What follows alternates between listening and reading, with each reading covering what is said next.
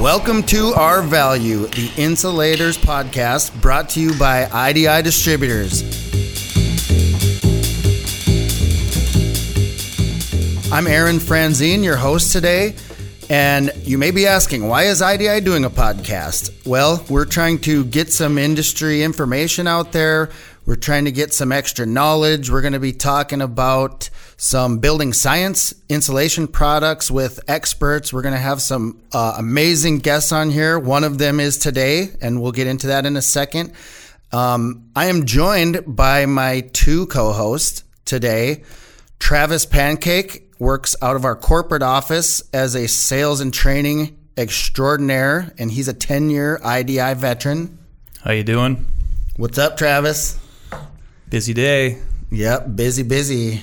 And then also joined by Chelsea Whitley. She has 10 years in SPF sales as an SPF sales professional and a year and a half with IDI. Yes, sir. Hello. What's up, Chelsea? Hey. 10 years, that's right, isn't it? Well, close. We're getting there. Round up. So, anyways, we have an amazing guest today, but before we get to that, I want to give a quick plug to our IDI service centers. So this is a new service that we've recently brought to the market.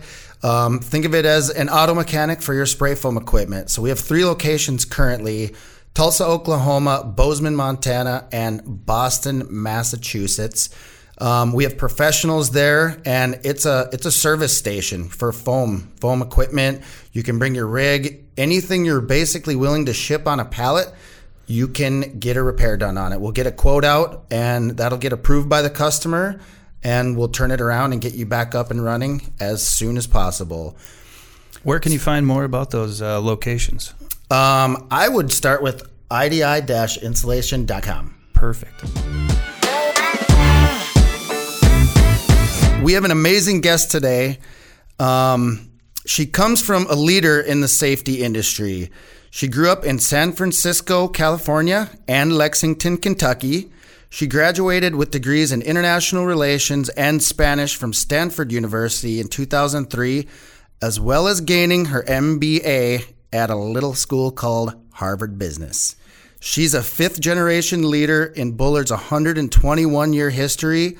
The CEO of Bullard, Wells Bullard. Welcome today. Thank you for having me. Good morning. Good morning. So what do you think of our facility so far? It's really awesome. I'm looking forward to the full tour, but what I've seen so far, this really cool podcast studio is pretty impressive. And yeah, the space is really nice and new and open. It's awesome. I'm excited to be here. Yeah, it'll be fun. This afternoon, we're actually in the middle of a 3-day training adventure. So we're going to have vendors today. This afternoon is kind of our vendor outreach with the new Bullard trailer, which we'll talk about that.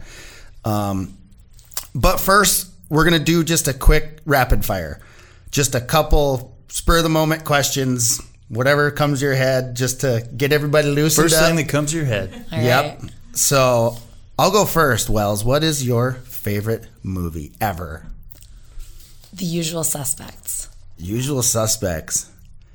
I don't think I've seen that one. What? That's a great movie. I won't spoil it for you then. Kaiser Sose. Exactly. Kobayashi. Awesome. Are you a dog or a cat person? So I probably would prefer dogs to cats, but I'm a goldfish person. Goldfish? I had a goldfish as a kid for 6.5 years. Who What was I loved. his name? Cleo. Yeah, and I loved Cleo dearly. Cleo Yeah. moved from California to Kentucky with me. So. Made the move? Yeah, lived 6.5 years for a goldfish that I wanted That's a a really fair. long time. I want her at a fair, so yeah. Yeah, Awesome. that's amazing. Yeah. Yeah, usually fish or birds or things don't make moves very And well. my parents swear they didn't replace her, that it was actually the same fish for all 6.5 Did you years. have a hard hat for it? No. Fishbowl. We made Speaking it of put one hard in- hats, yeah. though, 100-year anniversary, right? 100-year anniversary. 1919? Exactly, yeah. My great-grandfather invented the first industrial hard hat 100 years ago this year. Wow, that's amazing. Really awesome. Yeah, that's unbelievable. We just got these in today and they look awesome. Yeah, Yay. we had to showcase them because we're video recording for the first time. If you were stranded on an island and could have only one thing, Wells, what would it be? One thing, so not one person, but one People don't thing. count. People don't count. A Kindle probably, so that I could have all the books. Hopefully I could load it up before I got there and just read a lot. That'd be good. Our vendor yesterday said beer. Oh, that's probably a better answer. That's a good one too. That's a very good answer. Yeah. You'll probably live longer with a Kindle though than beer. Yeah. Until the battery runs out. Right. Yeah. Just saying. Solar powered Kindle. Yeah. Ooh. Yeah, there you go. There you go. Newest innovation by Bullard. Yeah, totally. Solar powered. For You never your know. Are UFOs real or not? With all the fun Area 51 news lately, Yeah, are do you going? believe in UFOs? Oh, I'm not going, but sure. What? I don't know that they're not real. So Yeah. Right. My uncles and grandpa saw one at the same time. They swear Really? that Oh, yeah. UFOs are real. And I trust them. They're contract. They're honest. Yeah, they're honest. They have no people. reason to lie to me about anything And like you that. have really good beer in northern Minnesota. So Yeah. that might have had were you something to ice do with fishing it. at the time? Was there some bourbon involved? Or Boy, there might have been. Yeah, I could tell you live in Kentucky. Bourbon. Bourbon. you guys might say whiskey. Whiskey. Yeah, bourbon. Yeah. So if you weren't the CEO of Bullard and you could pick any occupation in the world, what would it be? So if I weren't the CEO of Bullard, so I always say that I would have found another company just like Bullard and I would be working there because I love what we do in terms of protecting people. But if I were in a totally different industry, I would probably be a diplomat. So I'd probably be living abroad and I'd be a diplomat somewhere. That's a good one. That would Very be good. Yeah, that would be a great job. I don't think I've ever heard a kindergartner when asked what do they want to be. Diplomat. Diplomat. I would like to be a diplomat. Okay. Well, we had a guy yesterday say senator. So Oh, I would not want to be in politics. No, No, absolutely. absolutely. Yeah. We won't get into that. Religion and politics are off limits. not on this All right. Our podcast. value. So thanks again for being with us, Wells. We're excited to have you. We're going to get into it a little bit. So you're a fifth generation Bullard. We want to know a little bit about your family history and your lineage. Yeah. So 1898 is when my great-great-grandfather founded Bullard, and we started as a distributor to the gold and copper mines in California and Nevada. It's kind of an interesting story. So my great-great-grandfather was an entrepreneur, 1898, starting a company. His father-in-law had been a distributor following the railroad and had followed the railroad to New Mexico as it was being built and basically was a distributor to the railroad. And so my great-great-grandfather had seen that entrepreneurship and then moved further west to California and started his own distributorship for supplies. So acetylene, carbide metal lamps, things like that for the miners in California and Nevada. And then, so that's the founder. My great-grandfather, his son, had gone off to World War I and was in France in the cavalry and was wearing one of those metal doughboy helmets that you see in all the movies. And he came back to California and to the mining business and said to his father, the miners here are just wearing these soft canvas caps. And yet I was in the trenches experiencing really similar hazards to what the miners are facing. But I had this, metal helmet with a suspension and all this sort of protection. And he's like, I feel like the miners are being underserved and they're not being protected. Metal's too expensive. It's also protecting against ballistics and things that they don't need protection from. But I think that I've got an idea of how to protect the miners better. And so he basically he created what was called the hard-boiled hard hat 100 years ago. And it was steamed canvas and leather with a pretty elementary suspension, a leather brim, and it was shellacked with black paint.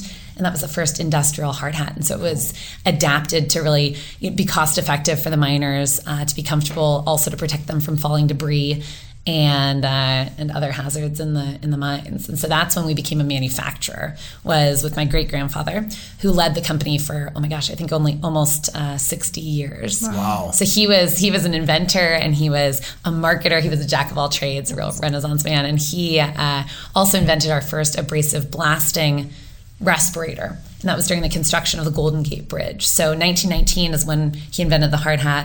And in 1932, the construction of the Golden Gate Bridge was happening. And it was the lead engineer on that project, Joseph B. Strauss, wanted a really safe work site. Because at that point, in a bridge construction project, for every $1 million, there was a death. That was the statistic. And this was a $40 million project. And, Strauss didn't think that 40 people should die to, get to Marin County from San Francisco. And so he had a safety net underneath the bridge, and then all the workers were wearing Bullard hard hats. And he had a no showboat culture. So if people were caught kind of showboating, doing kind of cool things, standing dangerously, trying to be dangerous, they were fired on the spot, and they were off the site.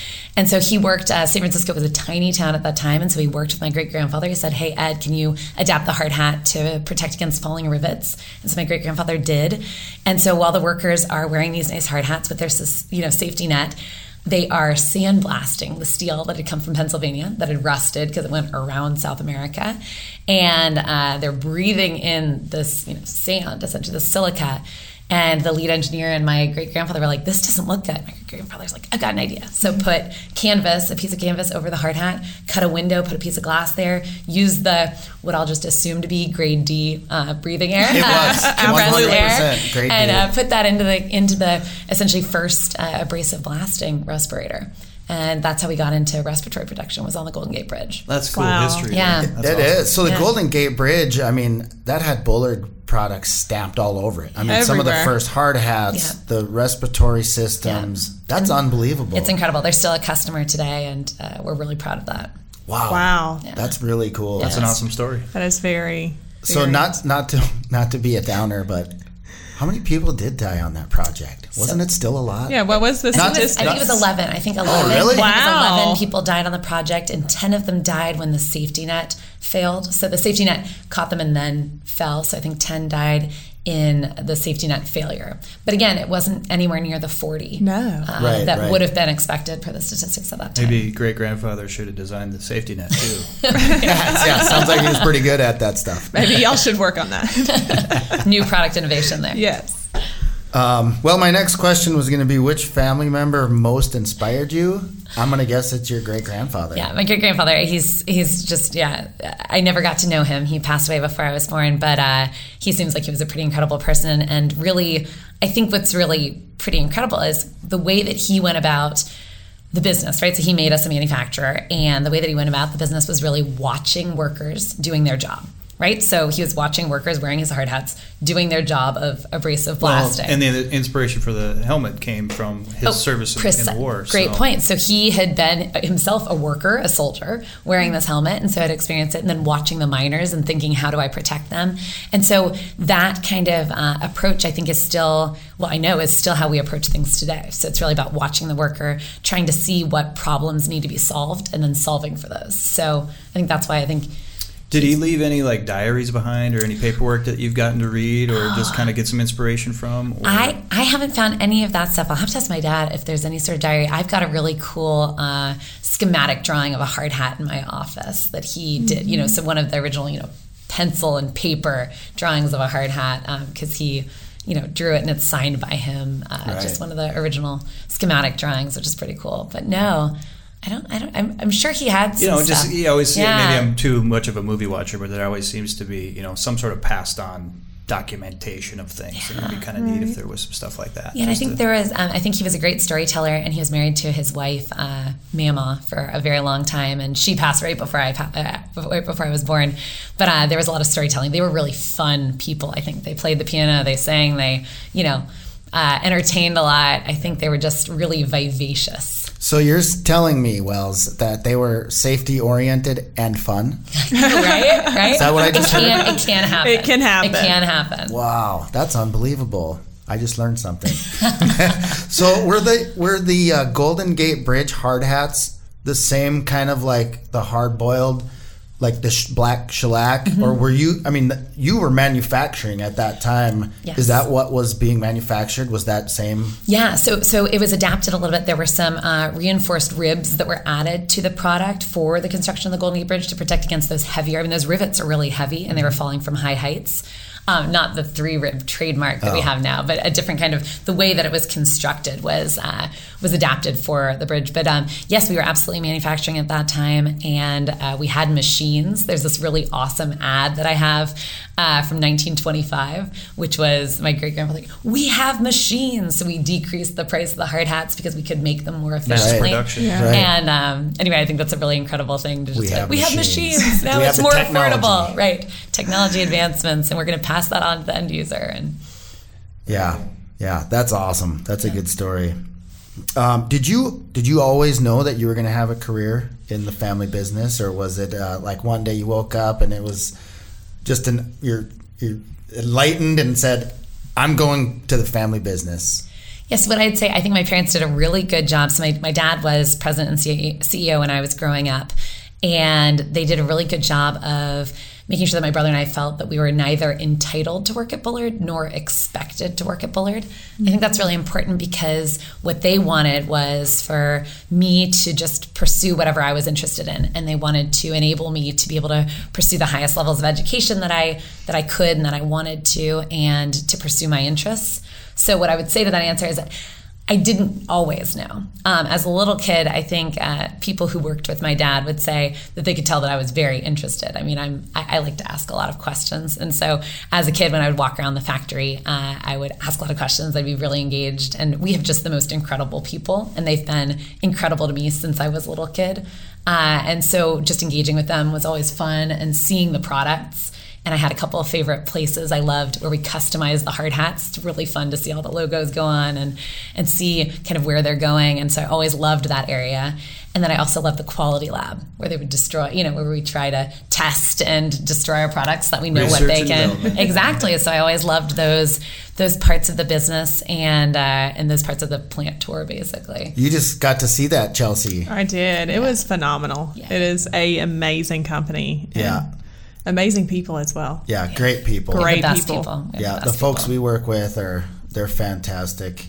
The facility is awesome. I mean, there's some synergies I feel between IDI and Bullard, being family owned and operated. Right. Kind of that culture that we share as well. So it is. When we talk about the Bullard family, it's not about the DNA. It's not about the bloodline. It's everybody who works for Bullard and retirees from Bullard. I mean, it's the whole Bullard family, because we all have a part of it. So I'm glad to hear that you guys think our people are as awesome as I do. Yeah. Like when you went there, you could feel it. You could feel the love. You could feel the energy. You could feel the people. They just loved what they did. That's great. It was great. Nice to hear. Yeah, just meeting you 20 minutes ago, your personality is pretty cool. Yeah, CEO. I know. That's what I thought when I met her too. I'm like, really nice. You're a mom? Like, how is this happening? Thank you.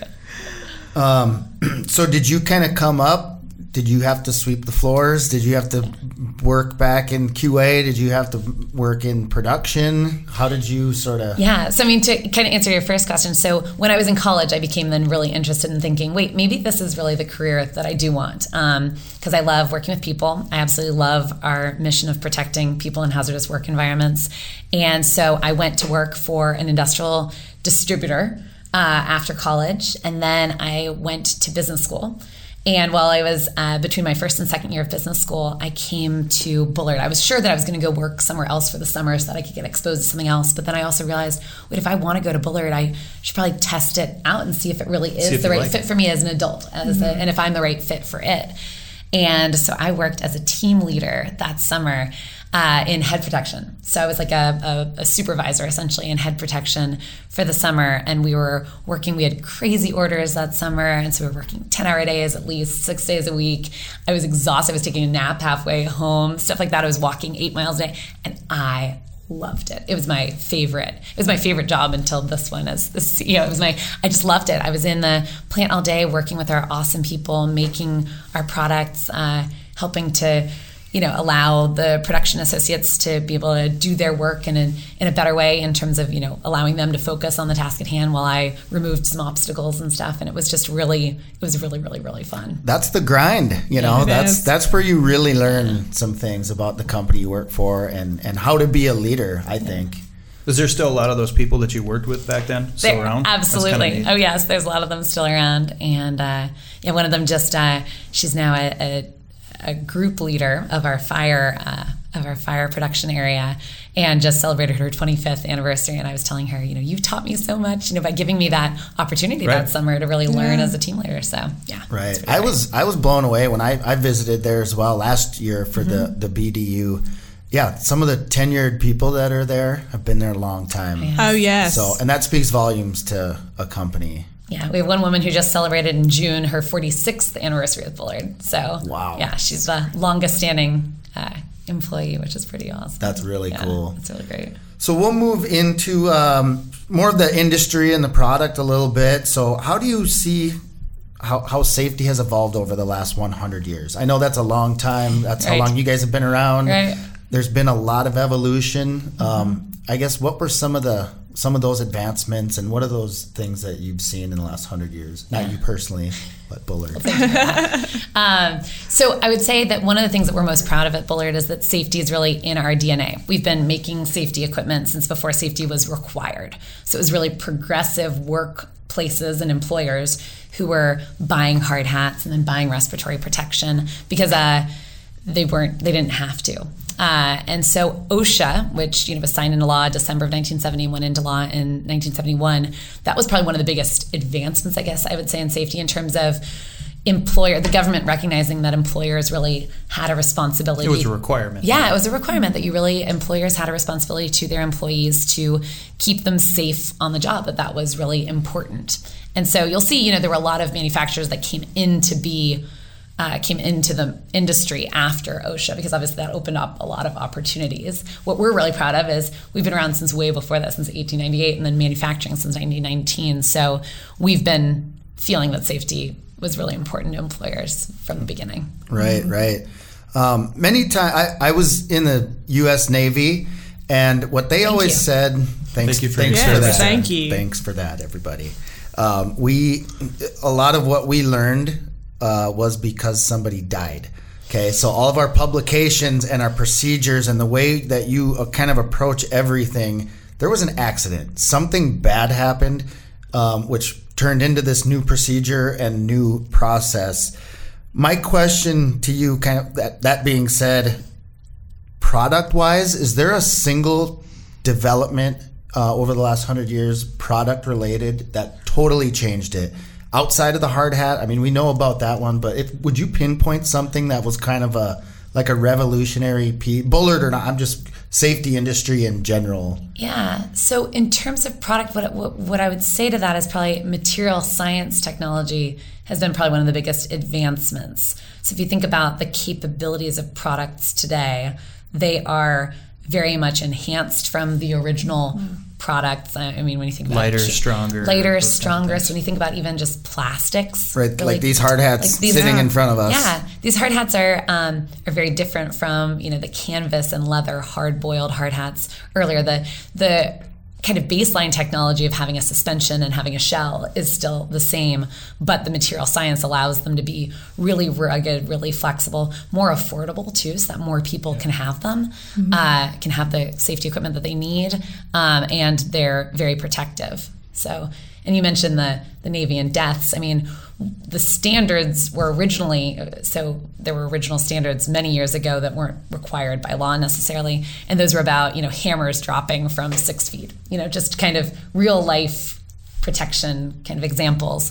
And in the 1950s, the military did some studies on cadavers and about what's the amount of force that it takes to break the neck or break the spinal, which is pretty not very pleasant to think about. But that's right. Well, right. The cadavers were not harmed. But the standards now are really about the force transfer. When I'm thinking about head protection, which does have an effect on respiratory protection too, that has head protection. But it's about the transfer of force to the neck column, so that yes, it'll hurt. You'll be sore, but you'll be okay. You'll live. You'll be able to survive. Exactly. You won't be a publication or a new safety standard. Exactly. Yep. Well, cool. How do you view today's safety industry? What do you think of the health of the current safety industry is today? That's a good question. So I think that the mission to improve worker safety and workplace safety is never ending and ever evolving. So I think there's still a lot of opportunities there. I'd say that there's a lot more awareness right now about the importance of safety. And I think corporations and employers recognize that you can think about the acute incident of safety. When you think about, protecting from an object falling on your head, from breathing something that could really harm you, to kind of a more overarching theme of safety, which is really productivity is really important. If you want workers to be productive, and their safety equipment is only going to be effective when it's worn, right? So if you want a worker to feel confident and productive, they have to be comfortable. And so the personal protective equipment really has to be comfortable. It has to be easy to use. It also has to be designed in a way that makes people feel good about wearing it. So I think the safety industry is really responding to those trends. And I think workers have a lot more influence over what kind of safety equipment they wear. I mean, people are doing research on their own. They're aware of what's out there maybe and what they want to look like, and they have a little bit more say. So I think the safety industry is responding to that. Right. Those are great points. I mean, most of the time when we see people with a lack of safety equipment or procedures, it's because it's not convenient. It's not comfortable. You know, everybody, I don't know, today maybe they want to always be as comfortable as it is like sitting at home in their bathtub. And it's not realistic. You know, there is some inconvenience to it at times, but the better we get at it, the safer people are going to be, and to your point, the more productive. Absolutely. Because they're not going to be very productive if they fall off a ladder or something falls on their head or they're overheating or what have you. And we recognize, as a personal protective equipment manufacturer, we recognize that people don't actually want to wear PPE. I think we'd all rather wear our flip-flops and T-shirts and whatever, not wear safety glasses. And be on the beach and not be at work at all. And Chelsea. Easy. But it's necessary to keep you protected, and so it's really important, again, as I was saying, that ease of use, the comfort, and then the design too. People want to look good and look professional when they're going to work. These look great. I mean, they're personalized. I mean, so I think the fact that you can kind of modify things to make it look like something you would want to wear, or at least maybe something that's designed for your company to more personalize it. And then that company having, the best practice that, hey, you're required to wear A, B, C, and D. Absolutely. So, but they look good. Yeah. He's referring to the hard hats on the table here. They look we great. are videotaping. In case you're not watching and you're only audio, they look fantastic. They're beautiful, and they're red and black, the best colors. Here. There. Yep. Hard hats. There they are. So among other safety companies or some of your competitors, Wells, what sets Bullard apart? Okay, so Bullard, we're really customer focused. So what I was talking about my great-grandfather and how he approached kind of innovation and differentiation, it was really customer driven. And we still very much have that focus in mind in terms of really looking at our customers, watching the end users, and thinking about what problems do they need solved. So I think that we do that really well. We really engage with end users in their specific use cases and applications to really try to understand what problems are they facing, what met and unmet needs do they have, and how do we solve for those in a differentiated way, right? In a way that truly better solves their problems and allows them to be safer and more productive and to go home safely at the end of the day. Right. Okay, so I was just up at Bullard, and it was amazing. So I kind of know some of the things you have coming out, but what new products have Bullard brought to the spray foam market?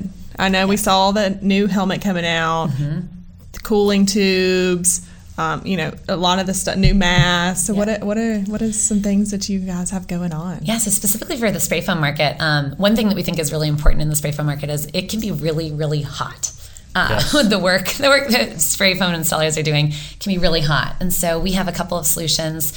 So first of all, we do supplied air respirators and then also powered air purifying respirators. But for the spray foam market, more popular is the supplied air. And we believe in mobility. So we've got pumps that allow you to be pretty mobile with the work so that you can then hook up to a loose fitting face piece that provides you respiratory protection and also doesn't require fit testing and also allows you to have whatever kind of facial hair you wish to have. So allows you, like you two guys. Yeah. And allows you to have that facial hair and allows you to be really comfortable and have positive air pressure all around your face, which provides some cooling, provides comfort, doesn't tax your heart and lungs. So we've got what's known as an ice pump, which is something that allows for a mobile worker if you're not by a compressor, where you can bring this pump and actually use a vortex cool tube that allows you to have really cool air going into that helmet, cooling the air around you 15, 20 degrees. I feel like I could use one of those right now. I mean, it is a little warm in here. But on a hot day, oh my goodness, those things are lifesavers when you're spraying foam. And for those guys who are in the attics and just heat exhaustion, and there's so many safety things, you know, for it's just horrible to be up there. So yeah, I mean, a cooling device is absolutely necessary in my opinion. And we for have these the guys. Bullard trailer here. Some of those products in the trailer. Absolutely, yes. We have our 48-foot long trailer here that shows all sorts of pretty impressive.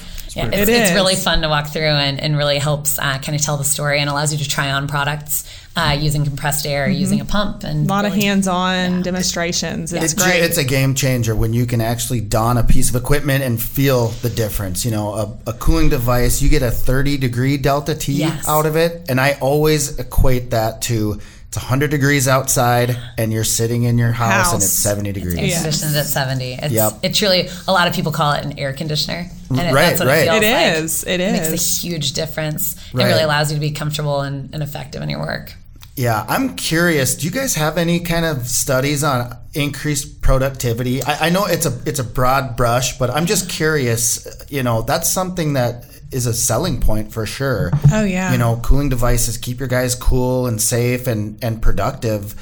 I'm just curious if you guys have ever come across any kind of data or done any studies or anything. And I feel like that if we had that data for the business owners, they'd be more likely to be like, hey, you guys need to wear this. Like, this is very important. It's a necessity. I think that's a great point. I think we've got a lot of anecdotal evidence for that. I was just talking with somebody yesterday about, people working up in an attic spraying foam and having to take breaks every 5 minutes, because it's 102 degrees up in the attic and having to take breaks because they're just too hot in their cartridge mask. They were just too hot and having to take breaks. So, I mean, if we could probably do some math on that.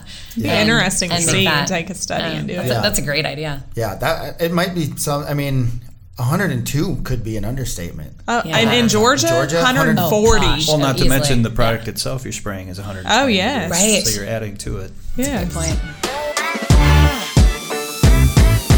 So now we're going to step into the safety minute. And today it is brought to you by none other than Bullard. So today's safety minute, we're going to talk a little bit about spray foam rig safety. And I wanted to bounce this off you, Chelsea, real quick. What are a couple just quick safety items that we feel should be in every spray foam rig? Fresh air system. I mean, first aid kits, fire extinguishers, the list goes on and on. Yep, smoke and fire alarms. Yes. Smoke and carbon monoxide. Yep, eye wash, first aid kits. Gloves, suits. I mean, any kind of PPE. SDS. Yep. Bullard face mask. Yep. Absolutely. Good answer. All that stuff. So just a note, make sure you have some of these things on your rig. It's always better to have them and not need them than need them and not have them. So if your spray foam rig is on fire, which they burn up, we've identified occasionally, and you don't have a fire extinguisher there, gone. That's a bad day. Yes. She gone. So Wells, if you could leave our listeners today with one thought or one piece of advice or wisdom, what would it be? So I would say that I think education and training is really key. I think that's what you guys do that really well in terms of making sure that people understand the full context of what they're doing.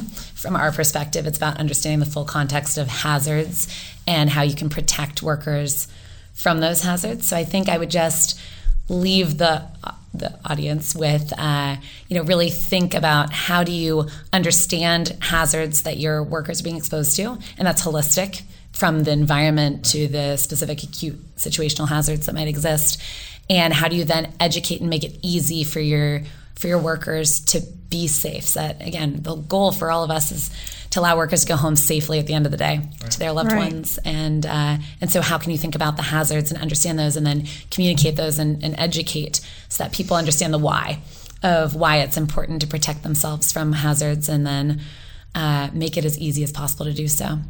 Right. Yes. Yeah, that's great. A couple takeaways. Actually, I had another quick question.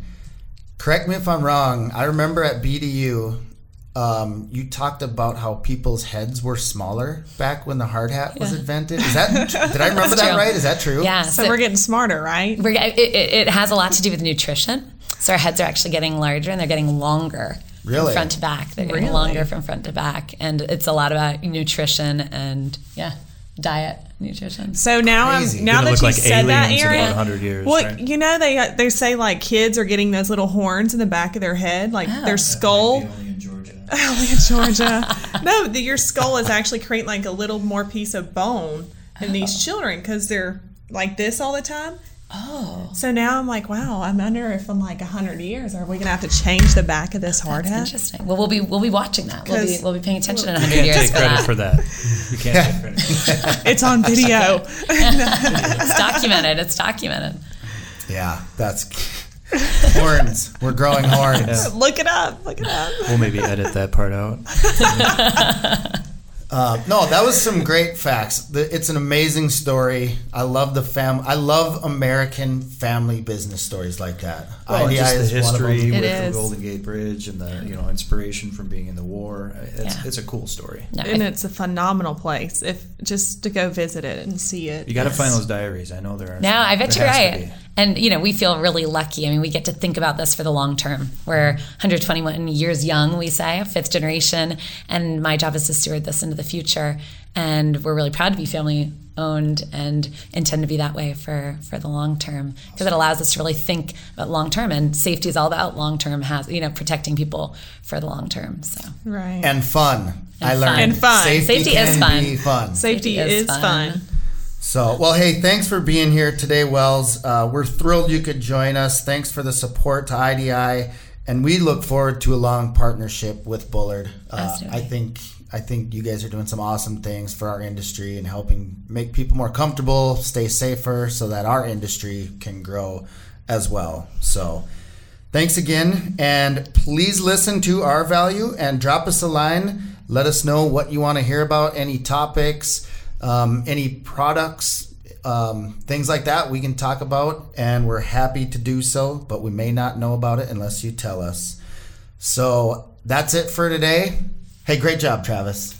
I appreciate it. Good co-hosts and a great guest. Thank you, guys. Yes. This is really fun. Yes. Thanks you, Chelsea. Oh, well. It was my pleasure. My pleasure. Yep. Time to get out of this boiling hot room. Figure out some ventilation. We could use a Bullard.